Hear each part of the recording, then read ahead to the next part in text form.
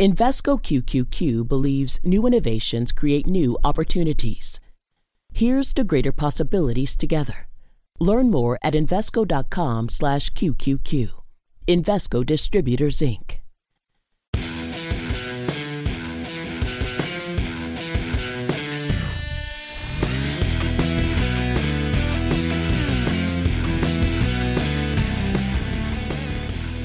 Hey, I'm Cramer. Welcome to a special West Coast edition of Mad Money. Other people want to make friends? I'm just trying to make you some money. My job's not trying just to entertain, but also to educate and teach and put things like this in context. So call me at 1-800-743-CNBC or tweet me at Jim Cramer. Well, we're starting a little late tonight, but we're watching President Trump, and we're going to put what he said into context for you. So everyone on Wall Street knows that higher interest rates are bad news for the economy. A slower economy translates into weaker profits, and weaker profits almost always mean lower stock prices. That's money management 101 for you. Yet when the Federal Reserve tightened today for the 8th time in a row, raising short-term rates by a quarter point, initially the stock market actually rallied as the bulls believe that the Fed chair, Jay Powell, is doing the right thing for corporate profits, the real imperative. It was a total in Fed we trust moment, and it lasted for all of, say, about 23 minutes. Once the press conference got going with the Fed chief, the sellers took control of the narrative, and the market got slammed. And the Dow ultimately lost 107 points, S&P shedding 0.33%, NASDAQ declined 0.21%. It was like we had two entirely different markets here today. There's the bullish one, where almost nobody seems to care about the Fed rate hike, and some seem to rejoice at the prospects of a sign that the economy must be really strong or else the Fed wouldn't be moving. Then there's one where, let's just call it a bearish one, where investors got worried that profits could be crimped and decided to ring the register. I get it. President Trump said he wasn't happy with the Fed's move. What president wants a weaker economy? He'd rather than focus on job creation, even as we're near full employment. So which move was telling the truth? I think the first reaction made sense, even if it was a little too exuberant. There was nothing scary about today's news. In fact, I hesitate to call it news because it's not like we really had heard anything that we hadn't expected or known. In fact, the only troublesome news I heard all day out of government was some tough posturing just now from our president in that press conference about trade with Canada and a NAFTA revision. And if no deal can be reached with that huge trading partner, profits will come down. That's not in the bullish narrative. It's something we've got to watch, and it's not on key. It's something I know I'm concerned about. But before I explain why I'm not all that troubled by the Fed, at least not yet, let's go over what's driving both the bull and bear camps here.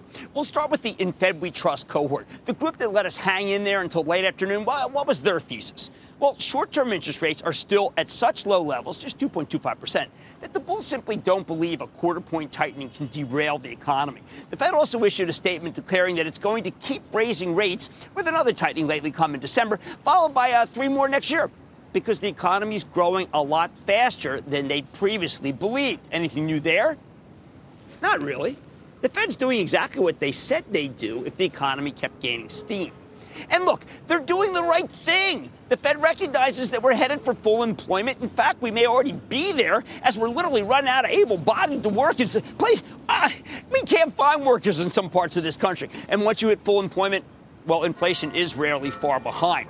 So they use these rate hikes to gradually tap the brakes on the economy. Of course, when the Fed gets too aggressive, like the 17 straight rate hikes, they know nothing leading up to the Great Recession that took us to 5.25%. You know the results can be disastrous. We've seen that.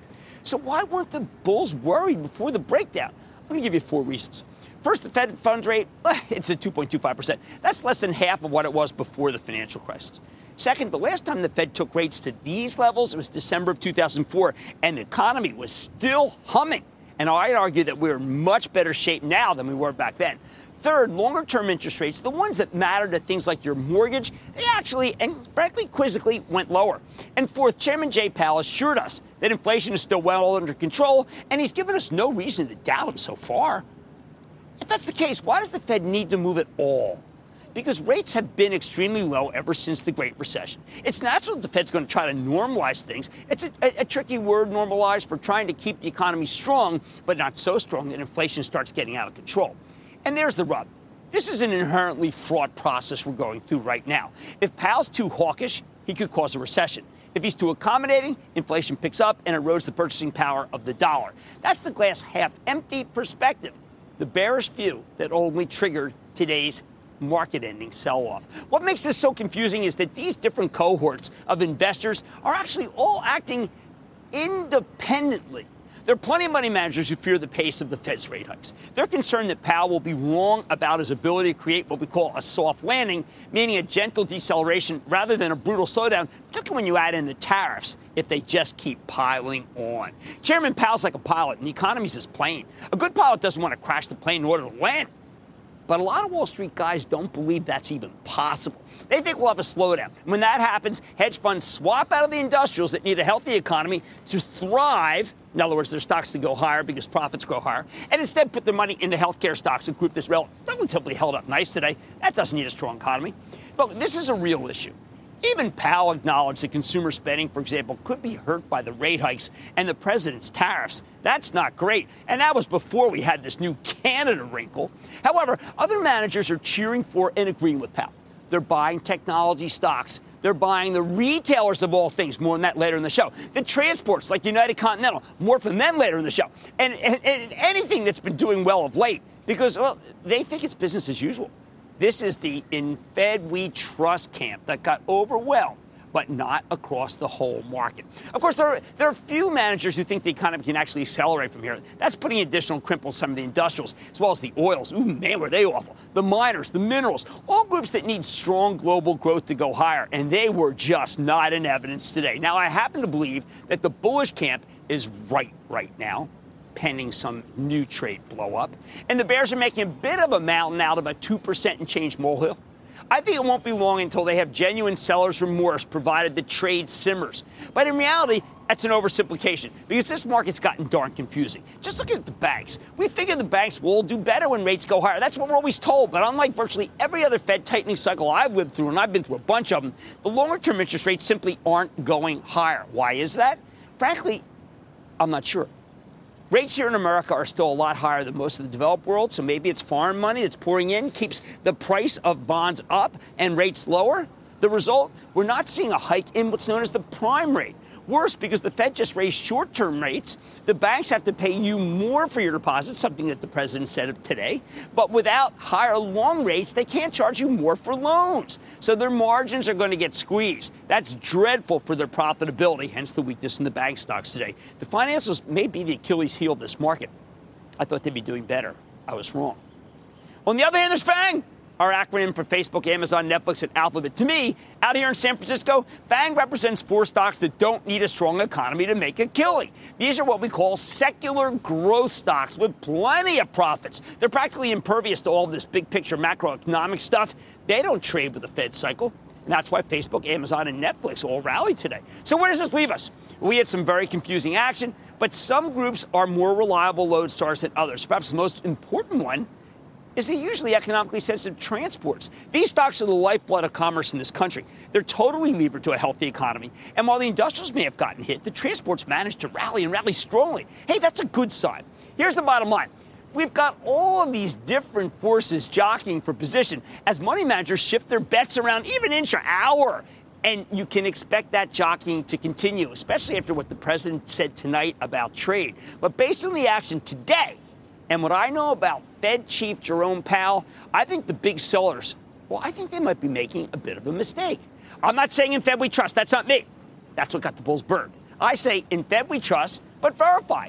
And so far, that verifying makes me think that you'll be safe if you sit tight with a diversified portfolio rather than flitting in and out of stocks every time Jay Powell opens his mouth. Let's take some calls. Let's go to Ed in Iowa.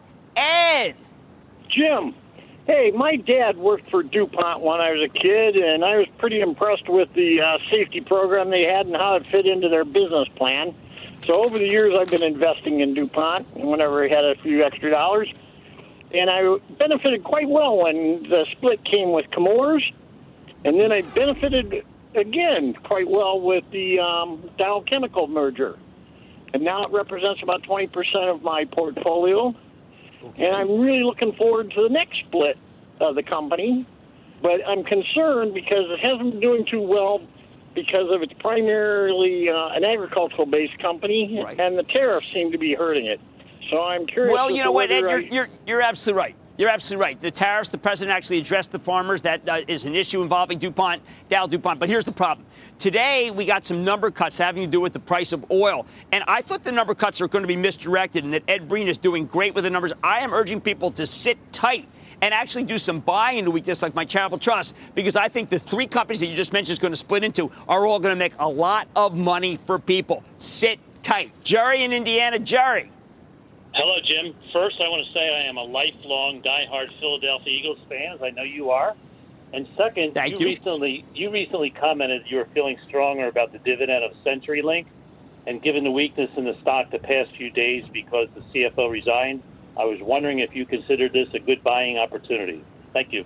Jerry, you're absolutely right. I never like it when the CFO resigned. In Real Money, the book, I said this may be it's something you've got to take really great caution on. So I don't want to take back what I said about the dividend because I see the cash flow, but it is disconcerting. I want to know more, and you're right to be worried.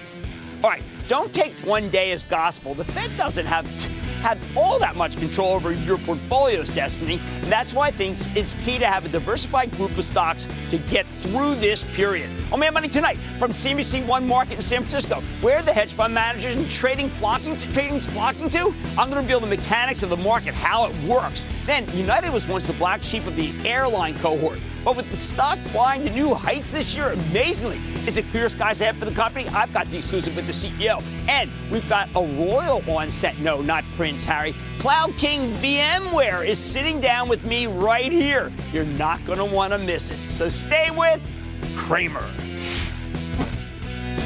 Don't miss a second of Mad Money. Follow @Jim Cramer on Twitter. Have a question? Tweet Cramer. #MadTweets.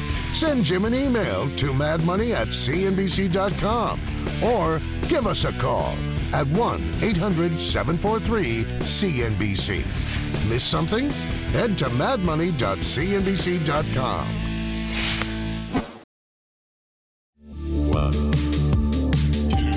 Hey, say what's happening, man. Tip T.I. Harris right here, the King Good. Welcome to 10 Songs That Made Me, a new show that invites artists and influencers to explore 10 of the tracks that made them who they are today, as creators and as people. You'll hear the soundtrack to my life in the very first episode, but make sure to tune in every week for new episodes. Follow and listen for free, only on Spotify.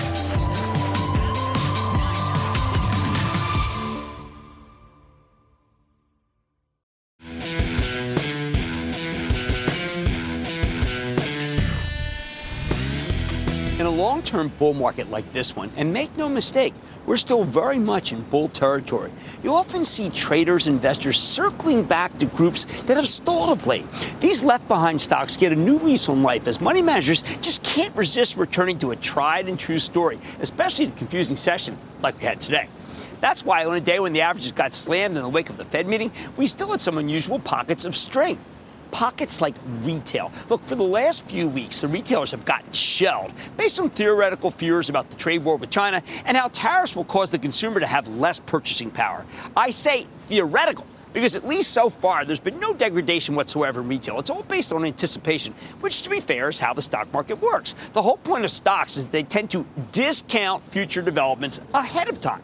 This morning, though, we got some incredibly positive retail research from Davidson. It's a boutique firm that's not known for its market-moving potential, typically. But their note managed to get the group rolling because retail stocks, let's just say they were ripe for the buy. Davidson's thesis, 4 parts. The mall's not dead. Merchant talent matters more than ever. Brand power rules. And product positioning has a real impact. Now, notice, these are not new concepts. They've been buoying the retail cohort for months and months. But with the group taking a break in recent weeks because of the tariffs, it was time for a new look. And the thirst for these warmed-over ideas was downright incredible. What do I mean by warmed over? The most highlighted names in the piece are TJX up 46%, Burlington up 34%, and Canada Goose up 101% for the year. You'd be hard-pressed to find a more vibrant set of stocks to push. These are 3 amazing performers that had stalled out of late, though. Yet today, they rocketed higher thanks to this one little push. TJX gaining $1 and change. Burlington and Canada Goose both gained more than $5. Believe it or not, I think Canada Goose is best of the bunch simply because we're going to the best time of the year for this maker of fancy fur-lined coats and parkas. I know Canada Goose has been diversifying away from winter wear, but this is still the season there's practically synonymous with. And look, it's not just one piece of research. I think this retail thesis has real legs because of the earnings reports we got from Nike last night. I know when you see an iconic stock like Nike get slammed, at one point it was off nearly $3 before rebounding to close $1 lower, you assume that, hey, that stock's telling you business can't be as strong as thought. But then you would be dead wrong. You can't take your cue from the action like that. I mean, come on, because sometimes the market makes mistakes. In the case of Nike, the stock had already soared. Even after today's decline, by the way, it's up nearly 34% for the year. You know, that's the best performing stock in the Dow. Going into the quarter, there had been this whisper developing that the controversial Colin Kaepernick ads had produced some bountiful returns for the company. Many traders bet that CEO Mark Parker would talk directly about how sales picked up because of the Kaepernick campaign. Of course, there was no need for Parker to say anything. In reality, Nike sales are incredibly strong anyway. But he didn't give the traders the grist they wanted, so they dumped the stock en masse, creating the impression that something was wrong. It was just an impression. Here's what matters to me, though. Nike's U.S. customers were not deterred from buying some very expensive sneakers. Hey, don't forget, that's Nike's real stock in trade. And that's good news. Shows you that the retailer is doing well and the consumer is spending maybe like crazy. And there's more. This morning, Oppenheimer upgraded GoPro, of all things, saying it's time to capture the upside. They argue that inventories are low and the stock's ready to run, fueled by new products that could strike a chord with the consumer. Now we got to put this all together, right? This is a pastiche we got to identify. The tariffs haven't hurt yet. The mall's not dead. The discounters are still working, as are expensive shoes, coats, and gadgets. That makes fund managers want to buy everything from Nike retailer Foot Locker to Best Buy, which sells a lot of GoPros, to Canada Goose, which rallied nearly 10% today. That's right. When there's nothing new, you just circle back to the old, a special antidote to the Fed blues. As silly as this sounds, take it from this old hedge fund manager. That's exactly how bored traders operate. And it's why retail managed to buck the gravitational pull of the averages today. Let's take some calls. Let's go to John in Pennsylvania. John. Hi, Jim. Long time, second time. How you doing? I'm doing real well, John. John's in Pennsylvania. I'm all the way out here. Great to talk to you. How can I help? I'm calling about Urban Outfitters. It was up nicely today, but it's down almost 20% from its recent highs. Is this a good time to accumulate more shares, sit tight, or should I take this opportunity to sell into the rally? No, I don't want you to sell in the rally. I think that it's a multi-year story. Remember, that's a fashion story, and that company's got a great handle on fashion. All three legs of the stool have been doing quite well. I think this Urban decline is a decline you want to buy. All right, out with the new. It's called the circle of trading. Traders always go back to the stocks that have worked before, but if they've been resting, they're ready to go. Turn on Mad Money. Attention passengers, this is your captain speaking. I'm sitting with the CEO of United Continental to let you know if it's time to board the stock, which did nicely today. Then VMware is up more than 20% this year. Is it just getting started, though? I'm finding out what's ahead for this cloud king, and I'm unboxing Box to see if the stock's recent decline could present a prime buying opportunity. So stick with Cramer.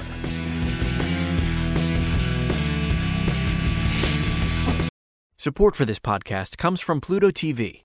Need an escape? Drop into Pluto TV for a world of free TV. Stream hundreds of channels and thousands of movies and shows all for free. Yeah, free. No subscriptions, no fees.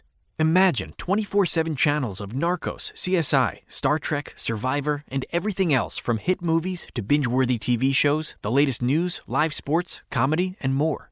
What are you waiting for? Download the free Pluto TV app for Android, iPhone, Roku, or Fire TV and start watching now. Pluto TV. Drop in. Watch free.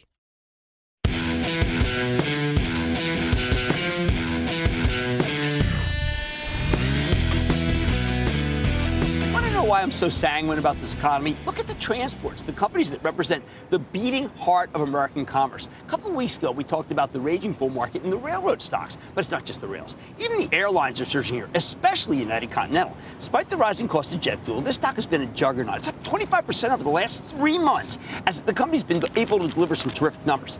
How do they do it? Some of it's the bullish backdrop, but it's also the company itself.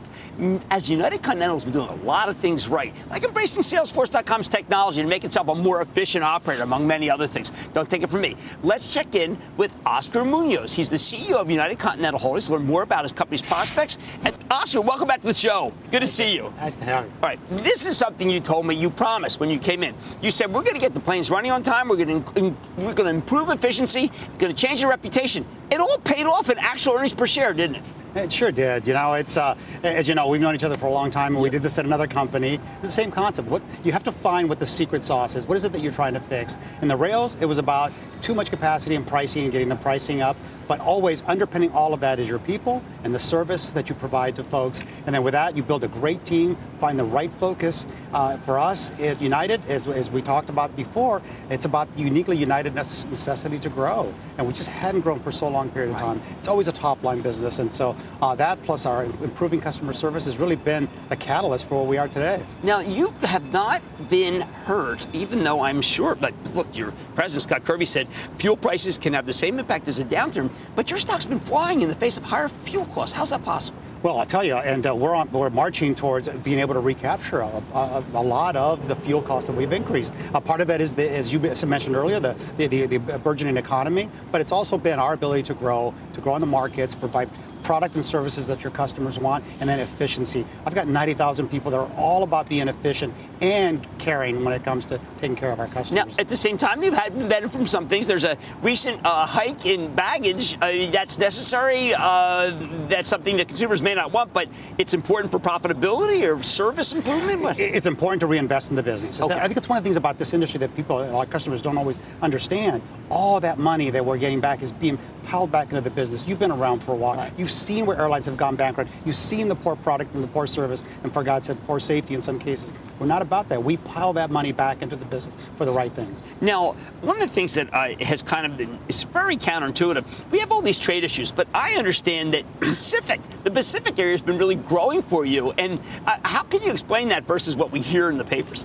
We have a really smart group of people that know where they you know, it's like you got to fish where the fish are, right. And they're just constant fishermen, to use that silly analogy. And you know, we just fly everywhere in the world. We have contacts, we have relationships, and we always understand when something's moving nicely, and that's where we go. I'm always concerned that there's going to be too much capacity coming on, and that's going to make you have fare wars. It seems like it's steady right now, though. Well, that was the concern. You were coming off a stage. I was coming onto the stage, and I think that was the concern in January. And right. I think what we kept telling folks, it's just not about the capacity, but we also gave EPS growth for the next 3 years, and it's a balance. It's just not about growth. It's about our earnings. In all the years I've been following the airline industry, bought my first airline stock in 1982, I've got to tell you, I've never seen balance sheets like this. Here's some statistic that jumped out at me. In 2015, you had 376 million shares. 2018, 275 million. I mean, you guys are lucrative. It's not like the old days, is it? We're a real business, maybe. Right. No, listen, across the industry, balance sheet strength has been great. We brought debt down. We're providing sort of a lot of returns to investors with capital. But we're always mindful of the history, and we always keep a nice balance of cash, because at some point in time, anything can happen. I gotten used to, candidly, United Continental labor issues. I don't hear that anymore. I know nothing just goes away. No, listen, I think one of the first things I did was to regain the trust of our employees, which is why we're here at Salesforce. Trust is the underpinning of a lot of things that we do, and that doesn't compute, as you know, on spreadsheets, but it's such an important part and foundation for everything we've been able to do. And so we've built a connection and engagement level that's built on trust with our frontline employees, and we continue to move forward. It's never ever an ending project with keeping them engaged and motivated, but we're doing a good job at that. I know that you have numbers in this. I'm just trying to figure it out. Does it matter? Let's say some people say, oh, geez, on time, not on time. There's no competition. But I think people can choose Continental versus another carrier, right, at various times. And if you do better, you get planes on time more, they will switch to you. Listen, we're United, and of all the customer service engagements and all the rhetoric, all the information that comes back and forth, being on time, getting me where you told me you'd get me on time is still one of the more crucial things. After that, your seat, your coffee, your cookie, all comes after that. But on time. And the next thing, that's the next big thing we're really working on, is we want to make you as our customer feel good about flying us. And so our customer centricity, our customer properties are something we really want to sort of engage in. We're going to do all sorts of great things next year. You will hear from us next year, literally every week, a drumbeat of constant customer-oriented engagements that we're doing, that we're rolling out across the system. I can tell you that they're almost weekly because we have them all planned, but from digital space to product offerings to just new announcements, new routes. We're really excited about the next year. Now, I get the technology upgrades. I get the update on my the text. We're out here to talk about customer relations management. Now, you're going to be giving a keynote address. What are some of the things that you can just tell us? Give us a little insight about what you're doing with these new platforms, because if you didn't have any customer relations technology, I guess you would just have to fall behind personnel. Oh, listen, it's such a digital world. Right, we need to de-stress the travel lifestyle. And how do we keep you informed? How do we keep you focused and directed when something goes wrong? But more importantly, before you even leave your house, you know your flight's on time, you know where you're headed. So there's a whole host of communicative issues, and then backdoors, things you don't see. We're untethering our folks from their work and being able to be out in front and really focus. So we'll be making a lot of those announcements over the course of next year. We're really excited. Atlantic seems very strong, right? That continues to be a lucrative place for United Continental to make some money. No. See, around the world, for us, other than Latin America, which has been a little soft, it's been just a great market. The economy's been running great. We're flying a lot more places. We're in San Francisco, this beautiful backdrop that you have here. It's one of our great portal cities. We usually go east. We usually go to Far East. We've started so many new flights from here to Europe, to Tel Aviv, to all the different places on that side of the world. And it's kind of exciting to be able to have enough level of money that we can reinvest and provide this service to our customers. Last question. Did you ever think it would be like this? I mean, when you came in, I have to tell you, that stock in the 60s, you had that terrible videotape, obviously not your fault, could have happened to anybody. But did you ever think that you could be flush, running an on-time airline, and getting so the customers are back? You know what? It's easy to say in these times where, I never had a doubt. But you know what? You've watched this before. We've done this before at different places. You get a great team, you get a focus, and you vet your own internal things, and you know where you're headed, and you know, more importantly, what's your best competitive asset. And for us, it's our 90,000 people around the world. And with that, gives me great conviction. Congratulations on all your success. I appreciate it. That's Oscar Munoz. He's the CEO of United Continental Holdings, best stock in the group. And why not? You just heard why. Mad Money's back after the break.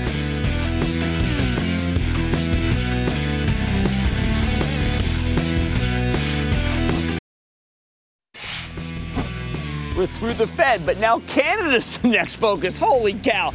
I like to say there's always a bull market somewhere, and I promise to try to find it just for you right here on Mad Money. I'm Jim Cramer, and I will see you tomorrow. 1980s New York. 5 titans redefined the American dream. Helmsley, Boesky, Gotti, Trump, Giuliani. Greed was good, and they wanted it all. Empires of New York, narrated by Paul Giamatti. Series premiere November 29th at 8 Eastern, only on CNBC TV.